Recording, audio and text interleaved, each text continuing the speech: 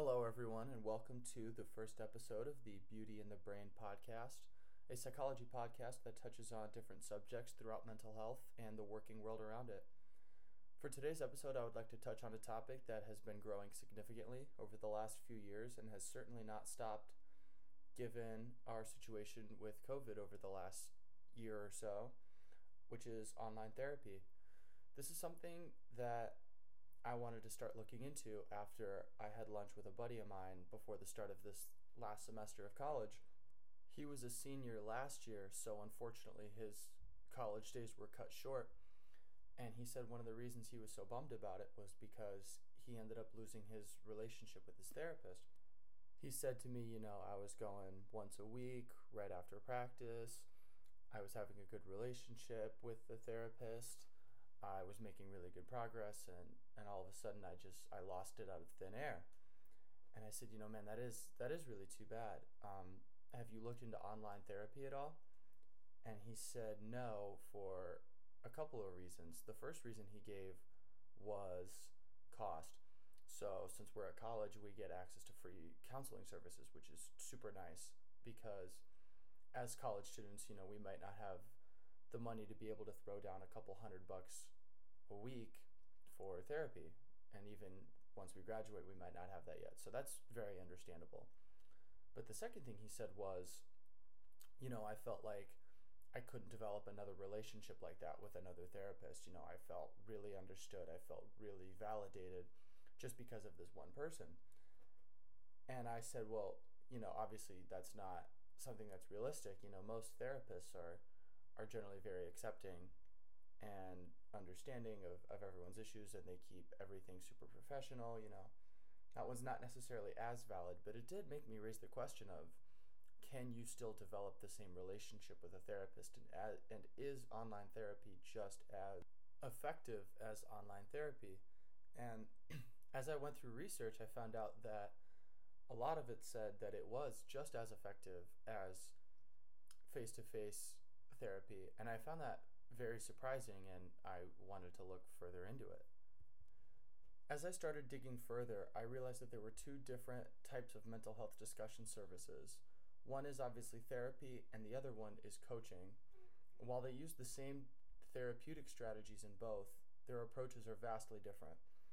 Therapy is a retrospective, patient-led discussion that tackles identifiable issues interfering with levels of functioning, and it tackles unconscious issues to repair damage from prior experiences, whereas coaching is a prospective, goal-setting, coach-led discussion where the coach will come into a discussion with ideas and suggestions about how their client can reach their goals and maximize untapped potential that they didn't know they had.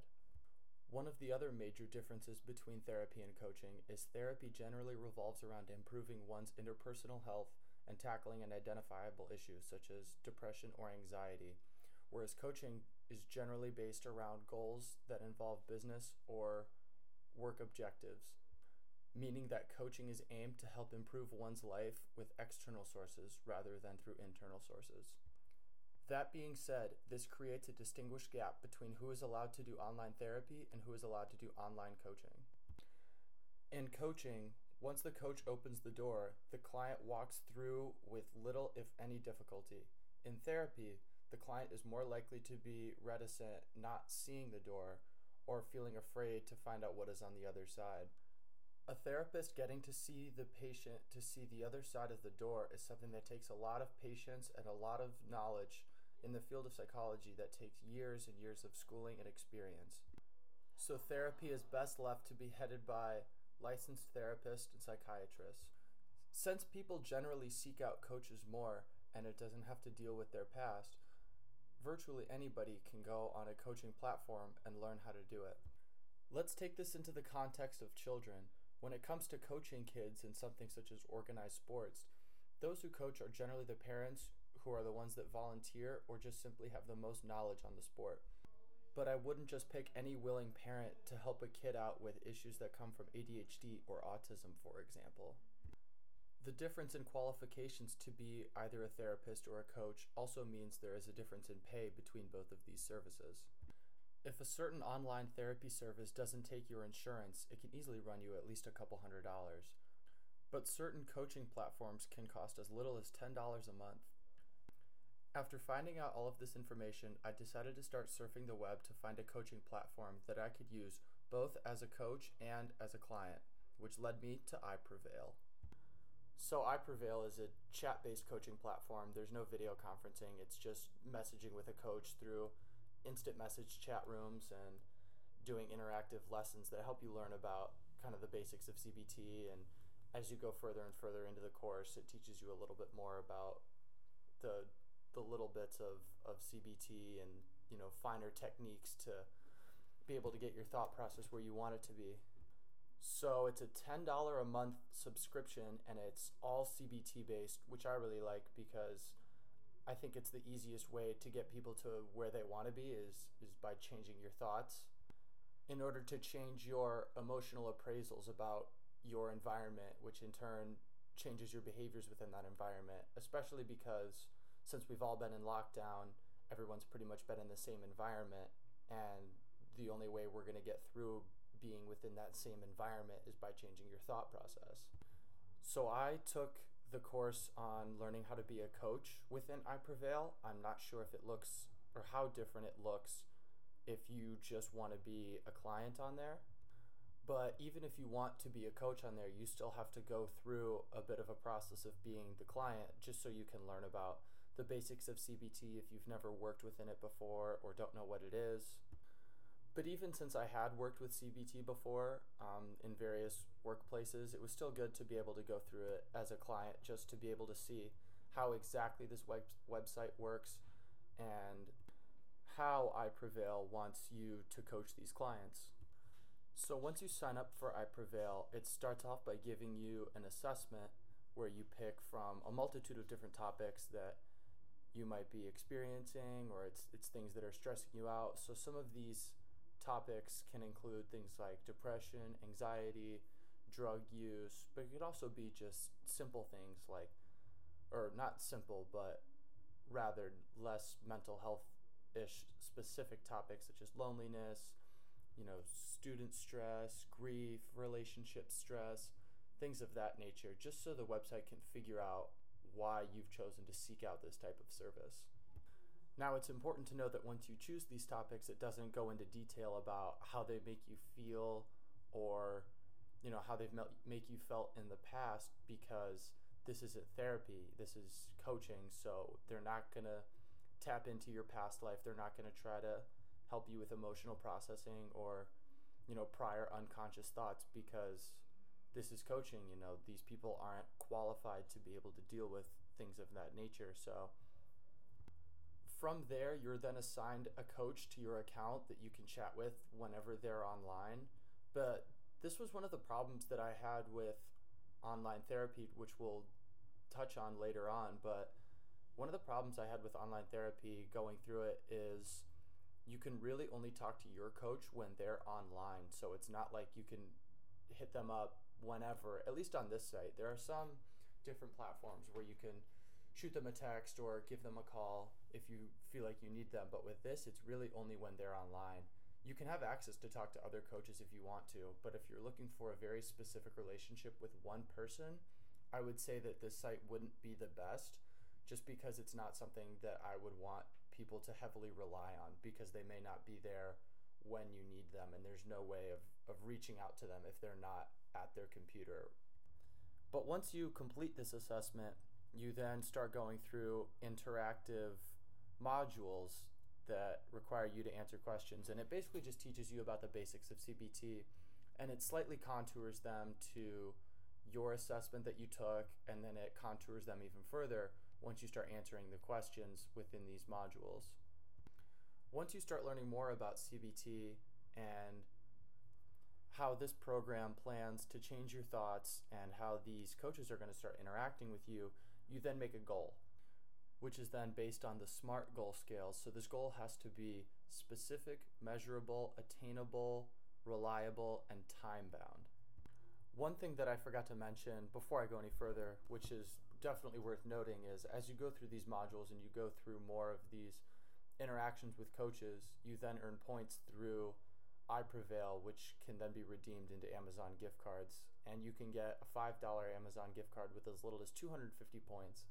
And once you hit 5,000, you then are qualified for a $100 Amazon gift card. So there's a good incentive to be looked at here, and it's something that can keep pushing people towards their goals. And I think it's a really good incentive, especially with quarantine that's been going on. I know things are starting to open up now, but people are still using Amazon more than ever. So if you're looking for a little extra money to spend at Amazon, I think this is a good way to do it too, if you're also trying to go along with coaching as well. But once you create this goal, much of the interactions that you have with coaches and the modules that you go through eventually become based around this goal. So once you come up with this goal, you're then asked about how long you want to take in order to accomplish this goal, the specific reasonings behind it, the purpose behind it, if it's going to be relevant to your life. And once you fill out the more specific details to this goal, then your chat conversations with your coach or whichever coach you sign on with becomes part of that goal. So for example, my goal was to stop vaping. So when I had my first meeting with my coach about it, he would ask me a question such as, if you're in a place or in a setting where people are vaping but you don't want to do it, what are you going to tell yourself? And I would say things like, oh, I'm going to look weird doing it. Like, I don't like how I look when I do that. I don't need it. It hurts my lungs, whatever the reason may be. But it's about changing your thought process. And it's honestly been helpful. I feel like I'm definitely doing it less, and I'm definitely on track towards my goal. My plan is to quit by summertime. So once I leave school, I feel like it'll be easier to quit that once I'm not in the college environment, because I won't be around a lot of people that vape when I'm home, if at all, honestly. And so once I'm out of OU and around people that are constantly doing it, will be a lot easier to quit. But that's one of the issues with CBT and why some people don't choose to utilize it, because it doesn't change your environment. But I think this can be effective because a lot of people have been stuck in the same environment for such a long time that the only way you can really change your perception about your environment is by changing your thought process.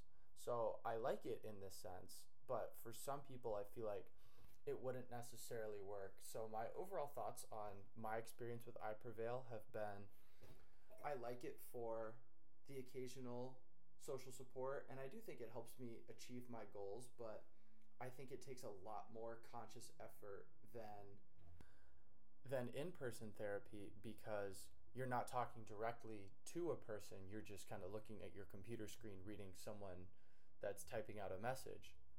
So because you're not obligated to go to a specific location at a specific time like you would with in-person therapy, since you kind of do this thing at your own pace where you just kind of log on whenever you feel like it and type away, it's going to take a lot more discipline and a lot more conscious effort to be able to reach your goals, just because you're not as held as accountable as you normally would be with an in-person dialogue. However, I can definitely see how some people would definitely favor online therapy over a face-to-face interaction. For example, for people who are heavily introverted, I can definitely see them benefiting from online therapy. It could make them more honest because they won't be as scared, I guess. Once they're not in that face-to-face relationship, they may open up a little bit more. They may be more honest, especially because it seems like online therapy is a lot less stigmatized than going to an in-person therapy, especially depending on the environment that you're in. If you're an adolescent child in a parental household that is against therapy, you may be able to just stay up in your room and do therapy in the comfort of your own room without having to worry about being bothered. It's also a lot more cost effective in certain areas. Certainly if you go the actual therapeutic route, it might not be, but if you choose to do something like this, like coaching, it is definitely more cost effective. It's a pretty low monthly fee, and at least with iPrevail, they create incentives for people to be able to make a little bit of money, at least through Amazon, and create some sort of driving force behind sticking with your goals. That being said, however, I can definitely attest that there are a good amount of issues that I see with online therapy in comparison to in-person mental health services. One of the biggest ones I saw was it's very, very difficult, if not impossible, to convey nonverbal communication or tone. You can do tone a little bit through the use of punctuation or even emojis in certain instances, but nonverbal communication is obviously completely shut down in this scenario. And nonverbal communication is something that I use very heavily when I'm counseling a person. So as I've learned in other classes throughout my career in college, I found out that 60% of your communication is nonverbal. So I started implementing more nonverbal techniques when I'm doing in-person therapy. And one of the biggest things that I do that I found that has helped many, many patients that I've seen is mirroring. And this is where you perfectly, or at least near perfectly, mimic their seating position or standing position, whether you fold your arms or stand however they're standing or sitting how they're sitting, and it makes them feel a lot more connected to you, and you look like you're listening a lot more attentively. And this is something that is completely taken away from online therapy, so you may not feel as deep of a connection without this nonverbal communication. Online therapy can also prove to make it significantly more difficult to develop a therapeutic alliance or a relationship with just one therapist. So as I said before, with iPrevail, you can really only talk to your coach if they're online. And if they're not, you have to talk with another one. So if you're the type of patient that likes to really hang on to one therapist or one coach, just for a comfort level, this may be something you want to steer clear from, unless you choose something like BetterHelp is one of the biggest ones. They've been around for a while. They use licensed therapists, and each patient is assigned to one specific counselor. So if you like to have a specific relationship with one therapist or coach, I would say go this route. But if you don't mind it necessarily, then you can certainly take the iPrevail route, or there's many other platforms that you could use to gain social support or to help with any symptoms that you're experiencing. With online therapy, it's also harder to change your environment in certain circumstances. Certainly there are exceptions to this. Things are starting to open up back now. People are getting vaccinated, so it'll be easier to change your environment. But for some people that, maybe they work a lot, or they're still in an area where COVID is very prevalent, or they have strict laws about leaving your house during this time, it will certainly be harder.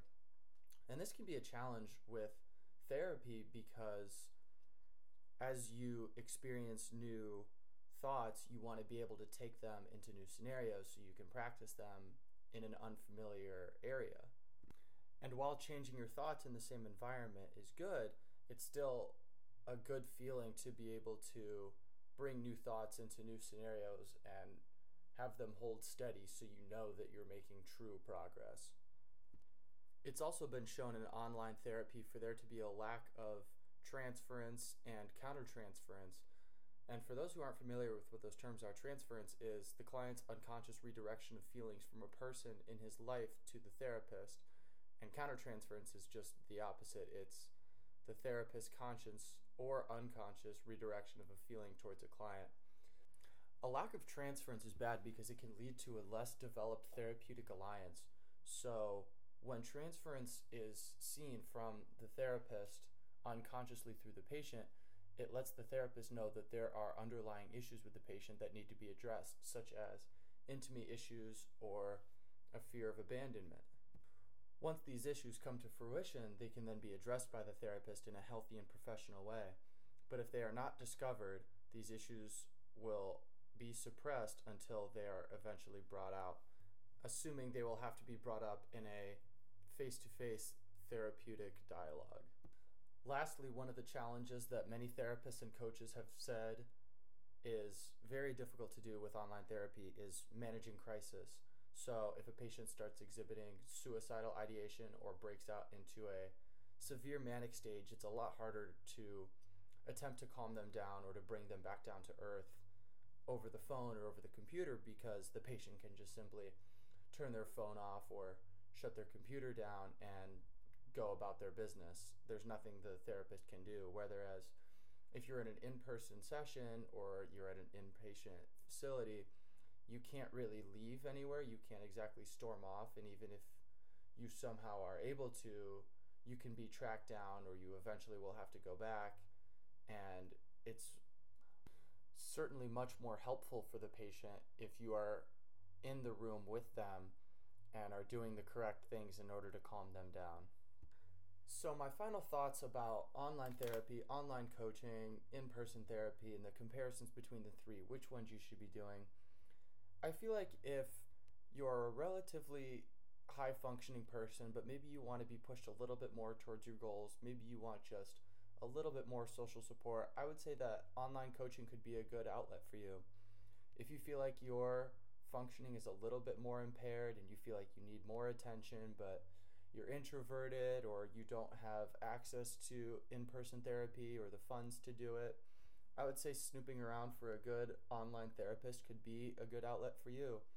But if you're somebody that's experiencing suicidal ideations, severe manic stages, any really severe mental illness, I would highly suggest that you look for an inpatient service rather than an online service, because I don't think online therapy will be super helpful for that.